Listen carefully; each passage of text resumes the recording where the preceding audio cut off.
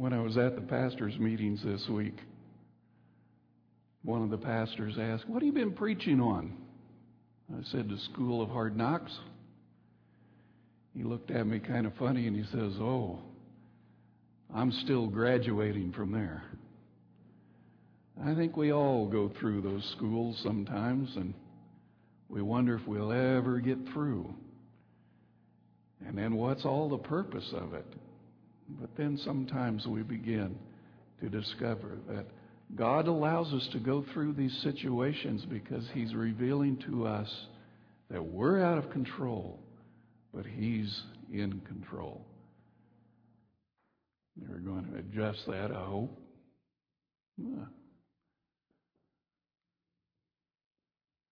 Back in the days of Elisha the prophet, something terrible happened to God's people.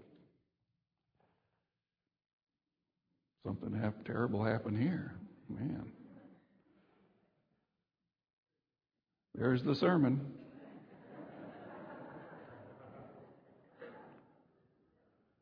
You can all go home now. The city of Samaria was besieged by the Syrian army. This had been a long build-up of arguments and everything that had taken place. But this siege was a little bit different than any other time before because the armies not only surrounded the city, but they cut off all the food supplies coming in. And things began to get a little tough for God's people. And they began to get a little desperate what was taking place. In the book Prophets and Kings, not a lot is said, but what is said is that because of this siege, they think that it probably lasted for many years. Just wasn't just a few days. Lasted for a few years, and it caused a famine of great proportion to take place. And God's people inside that city were literally starving. It was pretty rough on them. And they began to do things that maybe you and I would never think that we would ever do. Every man, woman, and child were trying to find some way in order to live each day. Look what the Bible says in 2 Kings chapter 6 and verse 25. And there was a great famine in Samaria, and indeed they besieged it until a donkey's head was sold for 80 shekels of silver, and 1/4 of a cab, which is a pint, a cab is a pint, 1/4 of a pint of dove droppings for 5 shekels of silver. Things were so bad that people were actually buying donkeys' heads to cook and to eat. How much meat would be on a donkey's head? Not much. And they were paying huge prices just to be able to eat the donkey's head. What's worse, they used dove droppings for food. They were paying huge sums of money for donkeys' heads and bird poo. Now, they knew the donkey meat was considered unclean food according to God's word. But these were desperate situations, and they just figure, we can bend the rules because we've got to live. But to eat bird poo,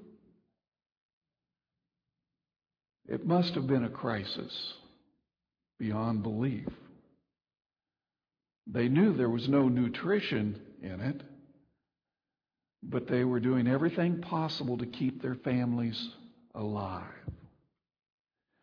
Back in Moses' time, Moses made a strange prediction that was going to happen to God's people, and I think everybody thought that Moses was crazy. And it didn't happen at that time, but it happened later on and was fulfilled, and we see it in 2 Kings 6, verses 28 and 29. Then the king, that's the king that's inside the city, said to one of the women that was there, "What's troubling you?" And she answered, "This woman said to me, 'Give your son that we may eat him today, and we will eat my son tomorrow.' So we boiled my son and ate him." Now you see why we're not having potluck today? Can you imagine? In order to survive in the midst of a famine, they were eating their children.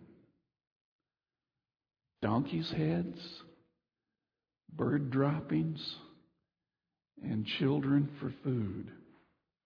Who would have ever thought that God's people would stoop so low as to eat these things? It's because they were desperate.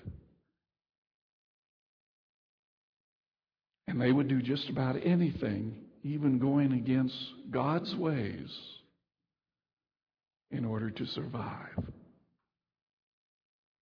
Are we any different?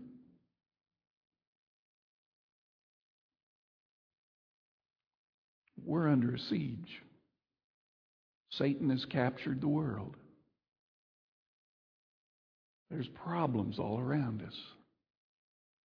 Pressures that will cause us to do something that we would normally never do. Sicknesses. And I'm not talking just about physical illness. Mental sickness, mental anguish is taking place. And it's happening even in God's people. Satan is blockading us with all these problems and pressures and sicknesses and pain and not just a little pain, but terrific pain. And how do you survive in a world? Many times we have to begin to sacrifice something. We begin to sacrifice our family life and our spiritual life. There's just not enough time in the day to do everything, so we allow worry, depression, and pain to crowd out the necessities of a good life. It doesn't happen all at once, but it takes time, and it's just bits and pieces that begins to erode away our spiritual life and our family time. We start starving for attention and relief from our problems, and we begin a search for something to fill our inner needs and our desires. We need something to cope in life itself. Things to help us to get through. So in order to survive, we turn away from God many a times and the activities we once used to do in the church, and we turn to the outside world for fulfillment. No wonder we're starving.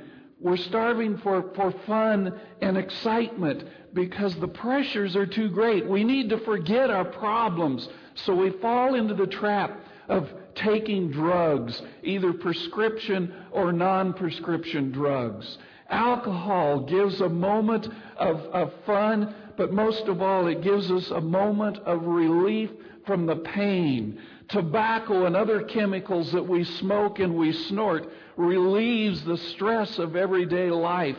Immorality brings excitement and into a dull world by stimulating our senses beyond belief. And don't think that it doesn't happen to God's people. It's happening in our churches today because we're trying to cope. But in the midst of all this chaos, God has given us a wonderful story to help us. 2 Kings 7, verse 3. Now there were 4 leprous men at the entrance of the gate. That's outside the city of Samaria. And they said to one another, "Why are we sitting here until we die?" These men knew they were plagued with the sin of leprosy. And they too were starving just like God's people inside the gates were starving. They couldn't enter into the city gate, into the presence of the family of God, because they would be killed, because they have leprosy. And it's God punishing them. So you are contaminated with sin, so we don't want you in our church. And so they can't come in.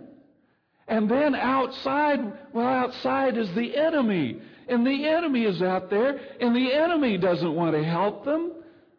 So they'll be killed out there. So what are you supposed to do? It seems strange what they decided to do, but they reasoned everything out, and they decided, it just might be easier to leave the church and the children of God and go out into the world. They don't care about me. They don't want me. So I'm going to leave the church and I'm going to go out. The world seemed to offer more to them, more hope, even though it was little, than the church. And so they left God's congregation and they walked right into the world. Isn't that happening today? Do you know what they discovered in the world? The grace of God. Well, what do you mean? You see, God's not out of control. He used this situation that they found themselves in. Seems like it's hopeless, seems like it's helpless, seems like they're going to die, so they might as well die having fun or doing whatever. Maybe they can hide from their problems. But God used this to help them. 2 Kings 7, verses 5 through 8. And they rose at twilight, before the sun came up, to go to the camp of the Syrians, the enemy. And when they had come to the outskirts of the Syrian camp, to their surprise, no one was there. For the Lord, now listen, it's the Lord, no one else. It wasn't the people in the city. It's the Lord had caused the army of the Syrians to hear, they didn't see it, they heard it, hear the noise of chariots and the noise of horses, the noise of a great army. So they said to one another, "Look, the king of Israel has hired against us the king of the Hittites and the king of the Egyptians to attack us." Therefore they arose and fled at twilight and left the camp intact, their tents, their horses, and their donkeys, and they fled for their lives. You know what's strange? There was no army that was attacking. This was God. And when these lepers came to the outskirts of the camp, they went into one tent, and lo and behold, they ate and they drank and they carried from it silver and gold and clothing and went and hid them. Then they came back and entered another tent and carried some from there also and went and hid it. By the grace of God, they discovered everything they needed right there in front of them. Food, clothing, money, and most of all, life. God had already provided a way of escape from their problems. It wasn't anything like the lepers had imagined would happen to them, nor was it in their plan to be so richly rewarded. It just happened that way. It was all because of the grace of God, and they discovered that grace, and they discovered the power of God to fulfill all of their needs, and they no longer had to look for it. Their whole life was changed. The church didn't change them. The world didn't change them. The church and the world made them worse and made them afraid. But the situation was, I'm going to die anyway, so I'm just going to do whatever I want to do. And God says, now I've got you where I want you.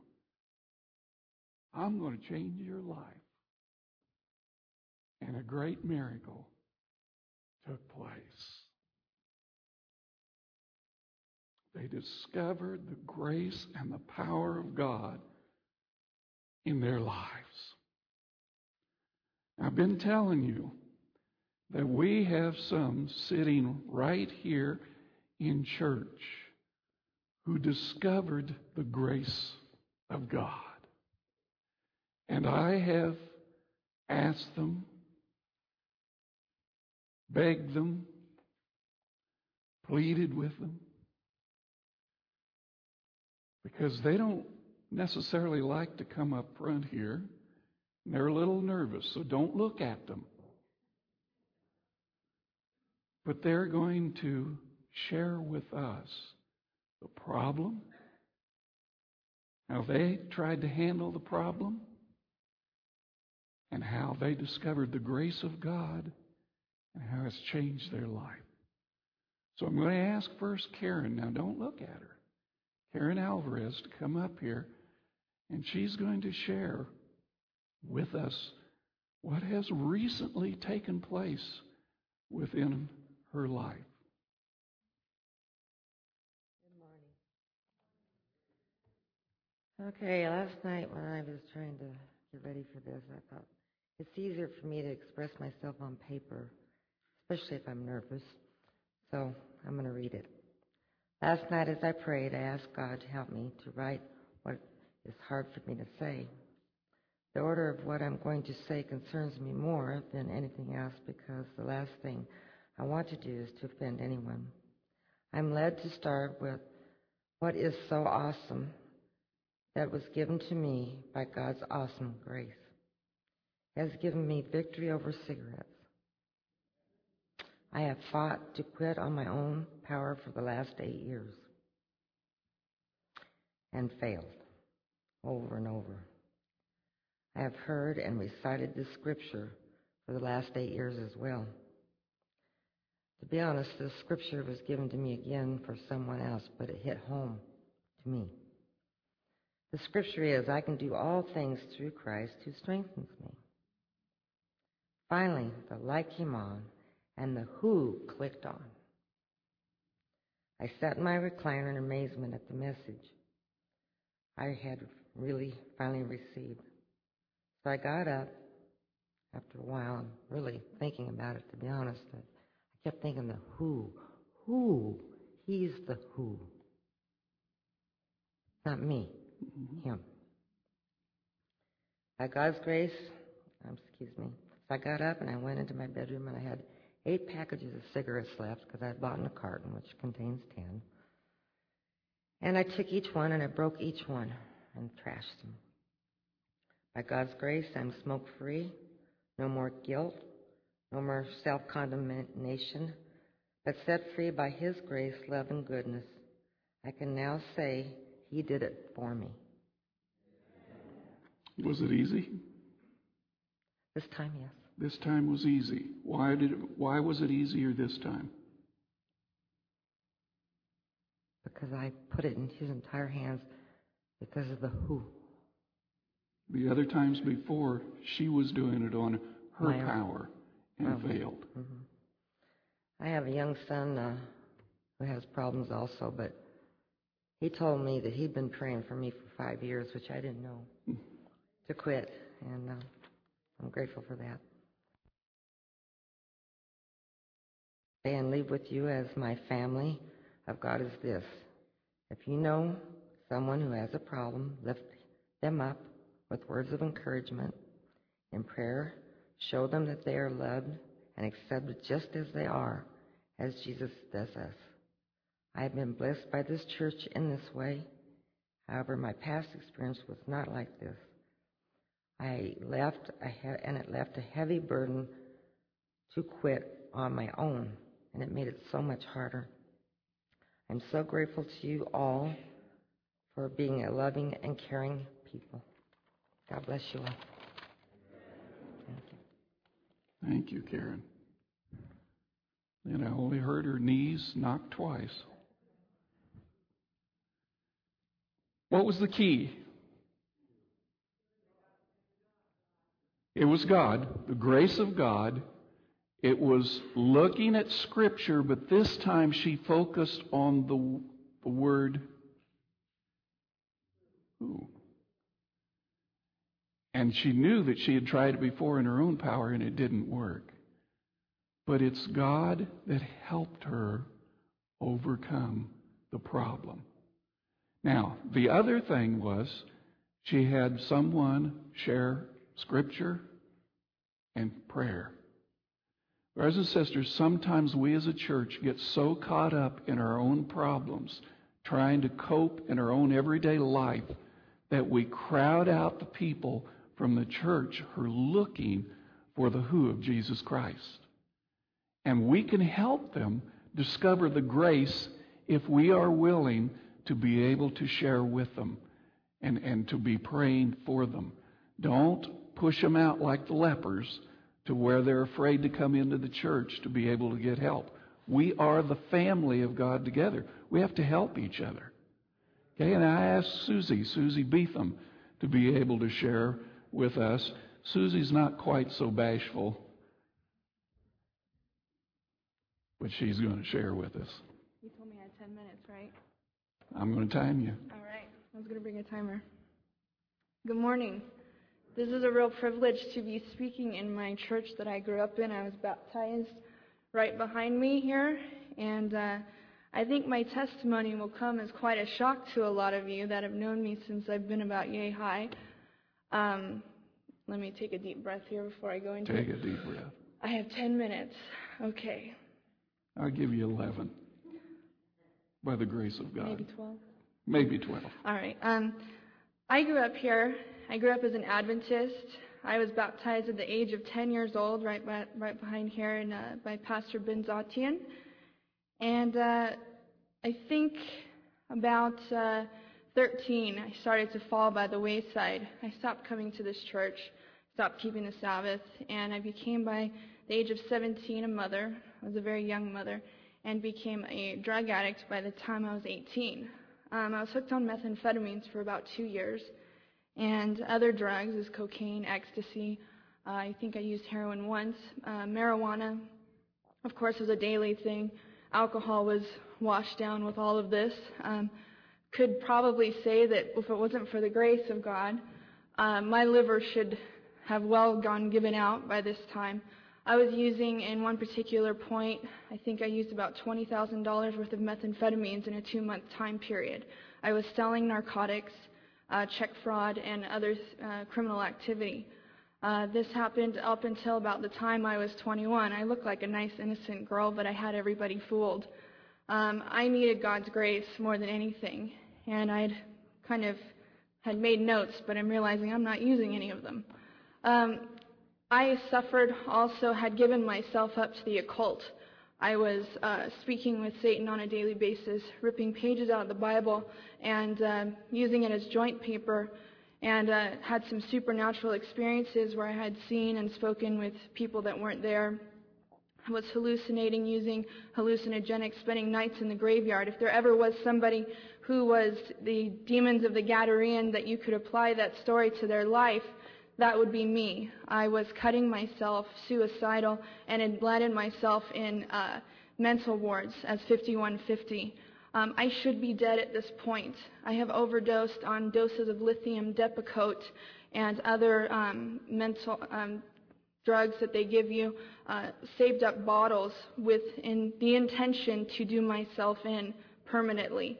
I basically have had, the paramedics were frequently up at the home, the police were, and that between trying to kill myself and putting myself in positions with other drug dealers because I was buying with such high quantity from getting an annuity payment from my father's death with thousands and thousands of dollars, I wasn't going to street dealers anymore. I was going to the people at the top with $5,000, $10,000 and buying methamphetamines.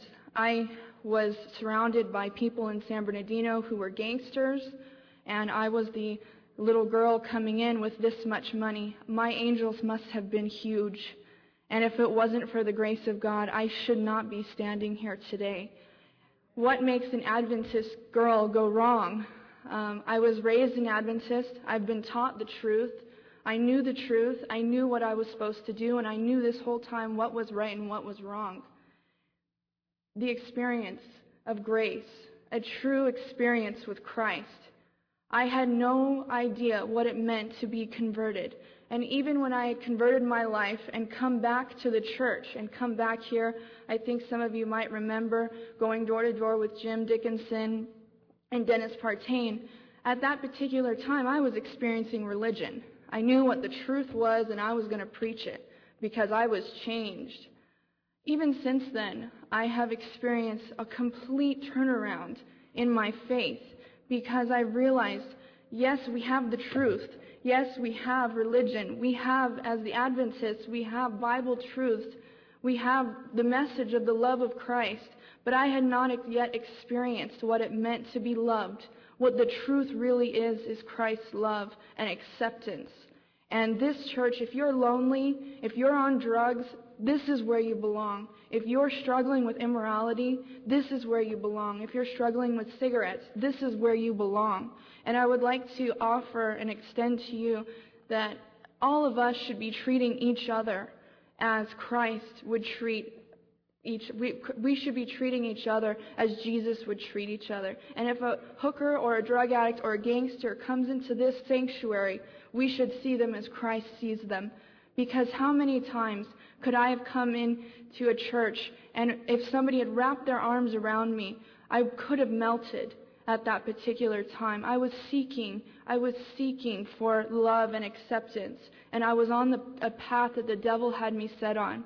I was rebaptized last summer, and I had a real experience with Christ and anointed for ministry because I believe that's where Christ is leading me at this particular point in my life. And until the day I see Christ come in the clouds, I will not go down to the grave without fighting the good fight of faith. And this is because of grace, because God loves each and every one of us. And I would like to extend an invitation tonight at 5:30. We're having a sing-along of Vespers. If you're struggling, if you're lonely, if you're suffering in any way, please come so we can love you.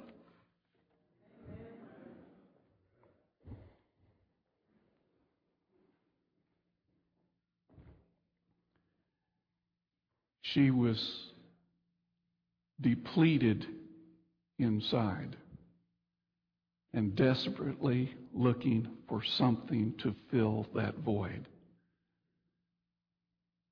And a lot of times for our young people, and some of you know what we're talking about because your young ones did the same thing, turned to the world to try to fill that void.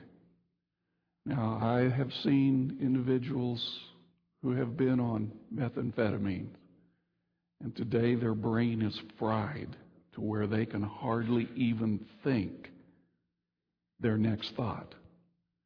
And by the grace of God, we have Susie that is here that not only is thinking clearly, but she's using those thoughts to be able to reach out to others to be able to help them. Isn't the grace of God tremendous? I mean, to take someone who has tried so many years to stop something, and the grace of God says, I'll handle it, just give it to me, and boom, it's gone. And to have someone who has spent thousands of dollars looking for some type of excitement and hope and something in her life, or to cover up the pain of her life, and the grace of God comes in and changes all that around. I mean, that's just not coincidence. God wants to do that for all of us. Now, the most recent one, if you remember a few weeks ago, I had mentioned the fact that there had been a tremendous miracle that had taken place within this church. And I couldn't share. Some people ask me, what is it? I want to know. What is it? And I said, I can't tell you yet. I can't tell you. But now, I'm not going to tell you, but Stephanie's going to tell you. And I'm going to have Stephanie come up here. She is the miracle. And we're going to see what happened in Stephanie's life. Are you nervous too? Morning. I first got prayed for when I was 9 years old. I was in my parents' van before we were going to go to church. And I was the only one in the van because I was the only one that was ready. And I started seeing my dad because my dad died when I was 4 years old. I saw my dad, and he came up to me, and he was asking me for help. And then I saw a little boy on a tricycle. He was half burned. And then I started seeing more, and I couldn't get out of the van no matter how hard I tried. Let me stop here. When she's saying she's seen these things, if you and I were there, we wouldn't see them. So now you know what we're talking about? She's seeing people who are not there for you and I to see. Okay, continue on. So when my parents came out, I told them, and they told our pastor, and he prayed for me, and he got the elders, and they prayed for me. And it stopped. They stopped coming. I stopped seeing them for a while, and then they started coming back. But instead of praying and asking for help, I started doing things to distract myself. Just a few months ago, I cut myself on a daily basis. I would listen to music. I wouldn't talk to anybody. I just sit in my room, listen to a certain group, and that was all I wanted to do. And I talked to my mom about it, and I started going more towards Christ, stopped listening to that type of music, and tried to stop cutting myself. And then my mom called the pastor, and we talked to the pastor, and we told him what was happening. So that's why he had that sermon and told everybody about all that. So then me and Susie, we meet up, and we have a youth group type of thing going on in my house, and we talk about it, and we talk about all this stuff. But I want you to know that no matter what you're going through, God's always there. A lot of us shut him out because we're scared and we want to find another way, but he's always there for you, no matter what. I turned my back on him completely. I went to the point where I was basically cursing him, telling him it's all your fault, that everything's going wrong. But I now know that he was there waiting for me to ask him for help. Instead of asking him for help, I was blaming him for all the things that were going wrong with me. I was blaming him for my father dying. I was blaming him for my family falling apart. I was saying everything's your fault. But really it wasn't. I just needed to ask him for help.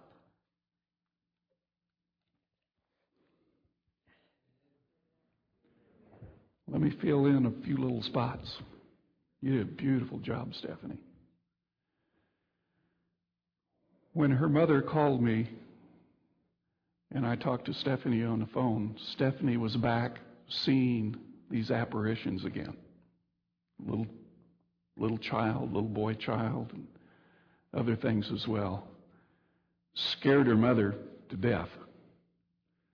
And she was back listening to her music. Now, when we're talking about music, we're talking about not very nice music in a lot of the words.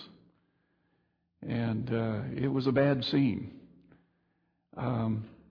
When I talked to her on the phone, I said, Stephanie, what are you reading or what are you watching? And she was watching a lot of movies, a lot of Harry Potter movies. Remember when I talked about Harry Potter? And I said, Stephanie, here's the problem. She said she was trying to do all these things to block it out, and she would listen to certain music to block out her thoughts and everything else. I said, Stephanie, this is going to get worse. It's not going to get better. And it was already worse from what it was the first time that she had it in her younger years.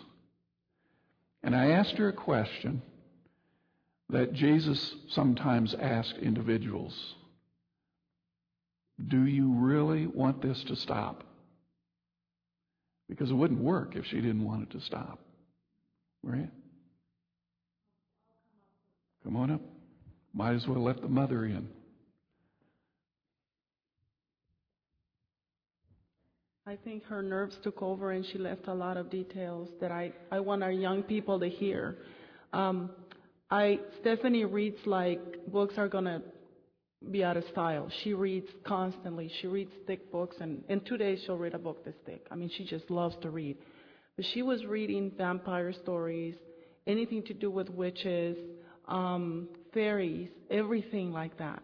And her drawings she's a drawer too, and all her drawings represented something dark in them. And so I was glad she was reading. I was very ignorant about it at first because I'm like, oh, my daughter loves to read, great. But she didn't want to read social studies books, history books, nothing to do with school. She just wanted to get all the dark stuff in. And so a lot of our kids fall for that. They just want to read something that's really exciting and different and interesting. But there's something dark in there that will get them.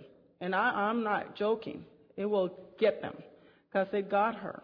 I've experienced these things with her. One of the times when I was downstairs and she said, Mom, pray with me, pray with me. I'm seeing it. And I'm like, what are you seeing? I'm seeing something. It's something.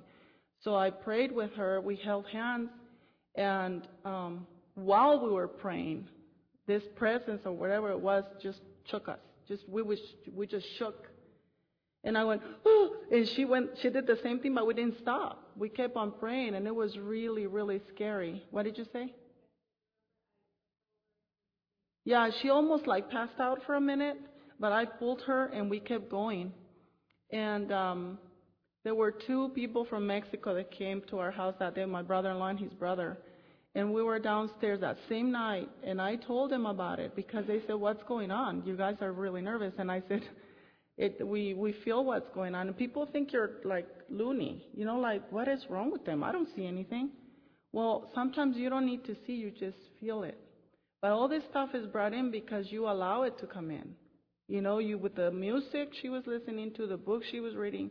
And I would tell her, Stephanie, look, these are the good books you need to read. And I would give her the stories of the Bible, written by Maxwell. And she's like, okay, Mom, that's really boring. I'm like, no, honey, you really need to read this. And then we went to ABC bookstore. She found, in the whole bookstore, she found one book she wanted to read. Just one. She's like, this is not exciting. And so we need to work as parents to keep our kids exciting about God. Somehow we need to do it. We need to pray for knowledge to do it because there's a lot happening out there. It's not, church is boring for kids now, It's really boring. Why do I want to go? And now that she gave her little heart to Jesus again, church isn't boring and she loves it. She pushes, Mom, I don't want to be late, 9:30. Come on, Mom, we live down the street. How can we be late? This is not excuse. And so we try to be here on time, and I'm guilty sometimes because I oversleep or whatever, but I want you guys to know she's driving me to be here on time now. She's driving me to bring her, and I just don't let your kids start into those books. Look in their room. Get the books out. And Susie came, and we took her to the room, and she looked at the room, and she said, she started going through the books. We asked her to do that, and she said, this one's still not good. And this one still, Stephanie had already taken a lot of them out, but Susie helped us to really clean. It's amazing when that stuff leaves your house, there's a change. There really is a change, but the change is mainly done by God in your heart. Starts in your heart. Thank you. Now, the miracle was when I asked her, did she really want to get rid of all this stuff? I said, come to the church Sabbath morning and talk to me. If you really want me to pray, I'll have the elders. We'll meet back in the office. We'll pray for you. She came in, and we met back in the secretary's office, and she says, I need help. So I said, okay, after church, meet me back in my office, and I'll get the elders, and we'll meet back there. So we come out on the platform like we normally do for the worship service, and I'm sitting there, I'm saying, Lord, Stephanie needs help, but I think she needs more than just prayer. What is it that you want to take place in Stephanie's life? And Susie's name just popped into my head. And I got up while you guys were singing, and I came over, and Susie was sitting over here, and I sat next to her, and I asked her if she, and I didn't know Susie's story. I asked Susie if she would be willing to help Stephanie and to come in while we have prayer. And she said, I'll be willing to come. And so we all met back there.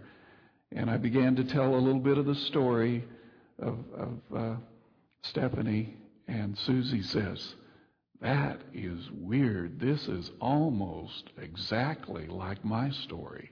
I began to see things. I began to hear things. I turned to this music and everything else and nothing. I tried to ignore it, and I cut myself, and it was just like that they were twin sisters living the same life.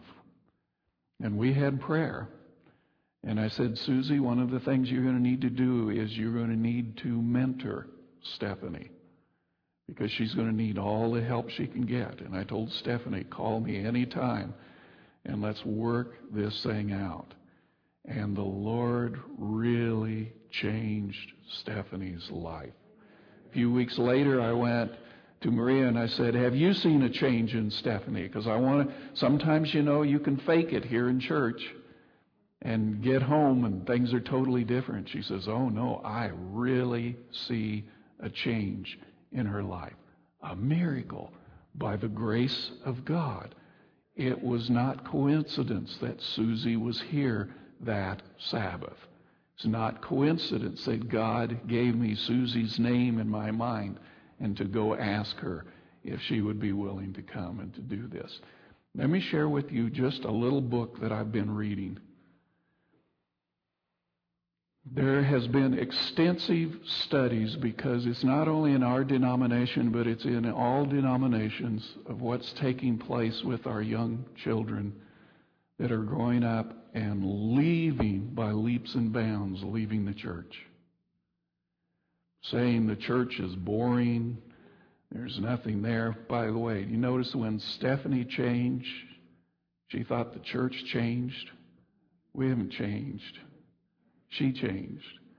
But it's boring and everything else. In the studies, they're beginning to discover this.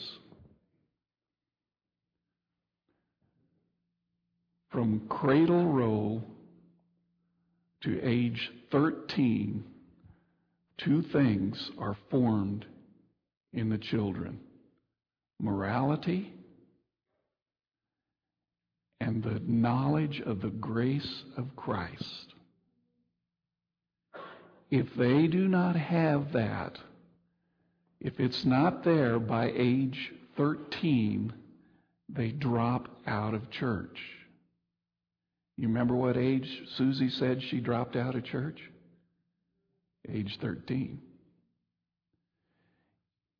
I have always said, and I still maintain it, when we nominate our church leaders, the most important leaders this church could ever look for are leaders with our children from cradle roll on up. Because they're facing the battle line of Satan himself to reach the minds of these individuals. And they need to learn, and this is the place they need to learn, is about these things. Because if they don't get it by age 13, many of them will never get it again. That's according to the statistics. And yet we spend most of our money on evangelism of adults. Most of them are adults who are already in another church. We should be spending a lot of our money in evangelizing our children. We're neglecting our children.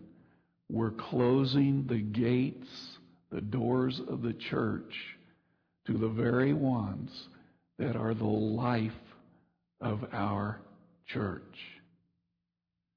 Teachers need to be there. If you've got a talent for teaching young children, you better be there, because God is asking you to do it, not the church.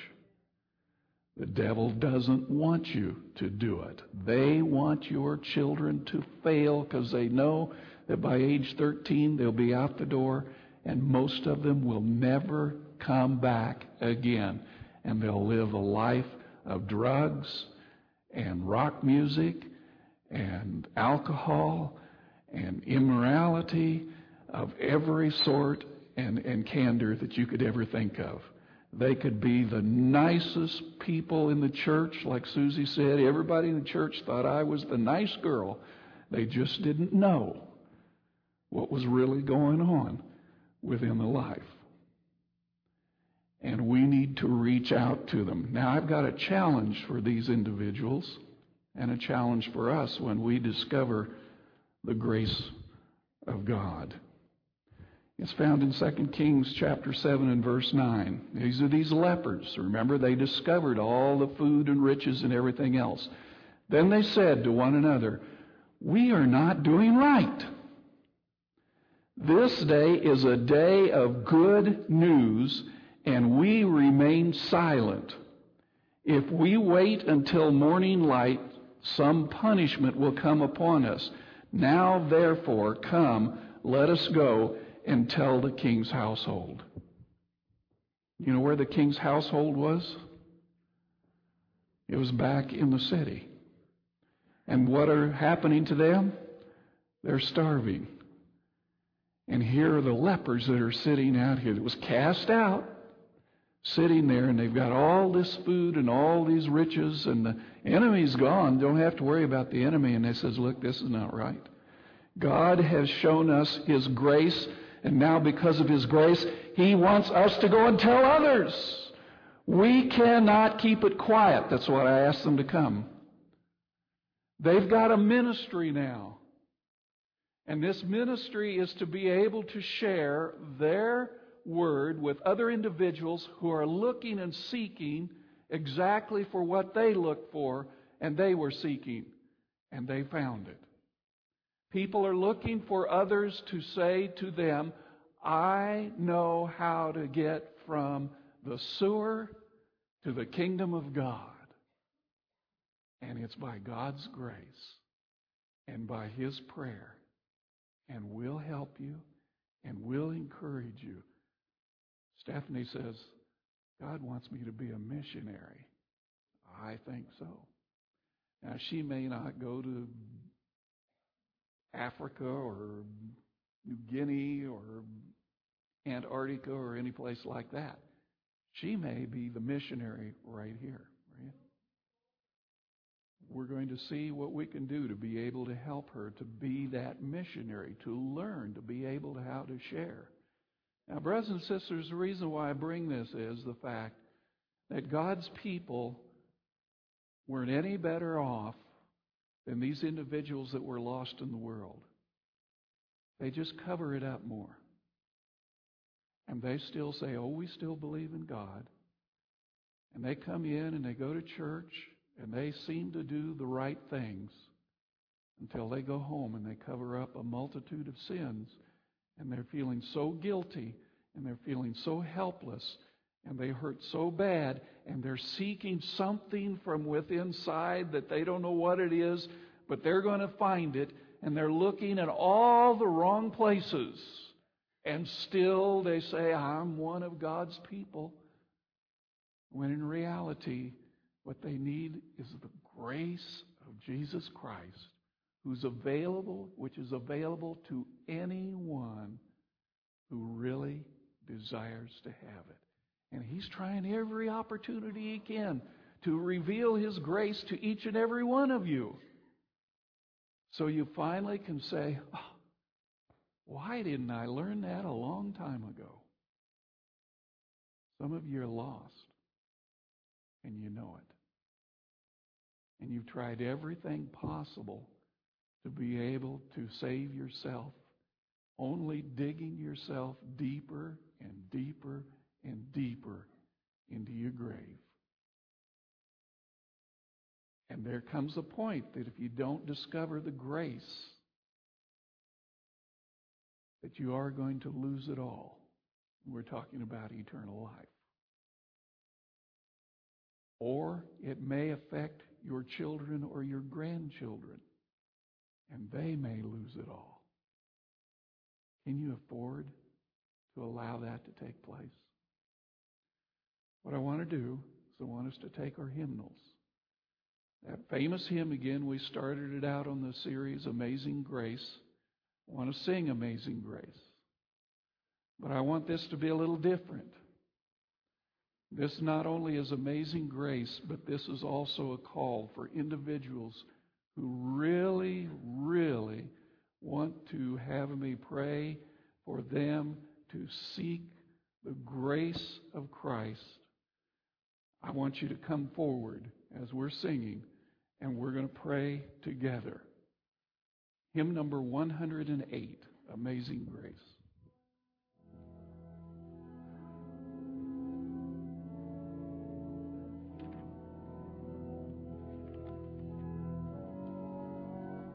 Shall we stand? 'Twas grace that taught my feet. Come up here. I want you to help me just to greet the people.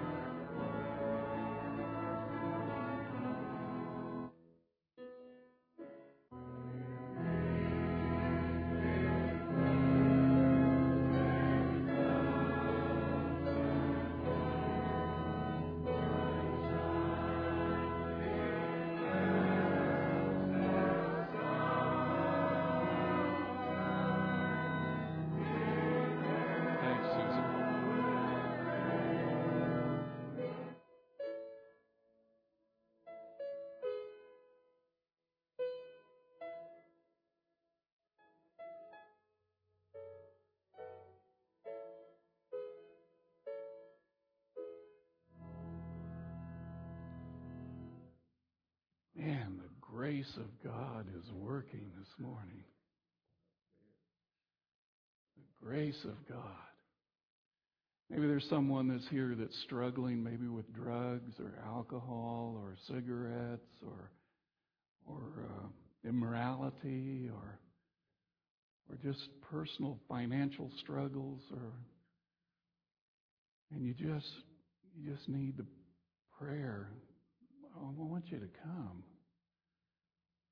Here's a Bible promise for you. It's found in Proverbs 16, verse 3. It says, commit your works, but I want to put the word life. Commit your life to the Lord, and your thoughts will be established. Do you know what that means? Peace of mind. Peace of mind. If you're willing to commit to the God of grace, He already has for you peace of mind. I don't care how long you've lived a life of sin. I don't care what you're struggling with or how hard it's been to even try to stop or to change your life. You can't do it on your own. But by the grace of Jesus Christ, He not only will give you peace of mind, but He gives you the power, the strength that we talked about that can change your life. Man, we've got to live it in this world today. That's the only way we're going to be able to exist. So I want these individuals here, as far as possible, if you can, to kneel. The rest of you, I want you to kneel as well, too, as we pray for these individuals. If you can't, just sit back here on the pews if you can, if you can't kneel.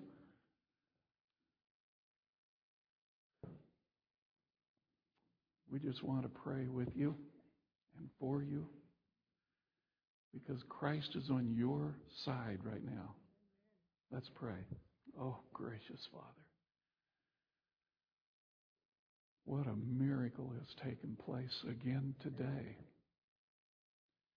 It's not because of a church or the people, it's because of you. You have made your presence known here this morning. Your power is being felt right now. The weak have come to kneel before you right now, saying, Lord, we're ready to commit ourselves to you. Establish our thoughts, our thought patterns. Give to us a new way of life that is your way, because we're going to follow in your footsteps, not the footsteps of the devil ever again. Bring to us comfort and peace, the strength that surpasses all understanding. We can't understand it at all, but we're going to need it as we give ourselves weak and frail to you. We're leprous with sin. Now supply us with the bounties of heaven. You see each one of these individuals here. You know their struggles. You know what's going on in their life. And you have a way out for them. It's not easy to come up in front of a congregation to do this. But this congregation now is willing to reach out in love to each one of these individuals. And any sin-sick individual that comes into this church, we're going to show to them the grace of Jesus Christ. Now I pray for our young people. What an awesome task. We've got people here who are capable of teaching, who have a message and a talent given to them by you. Lord, I pray that they're willing to use that talent to help us to minister to our growing church family, especially with these youngsters. They are the new life in Jesus Christ.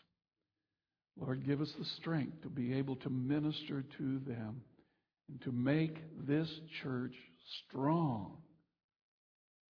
I pray for Karen, for Susie, for Stephanie, and their families. Lord, thank you for their ministry. Now give them the courage to reach out and to touch others in the way that you open up to them. And may we do the same as your church. In Jesus' name, amen. Amen. Go in the grace of the Lord Jesus Christ. He will give you power and strength to overcome every obstacle.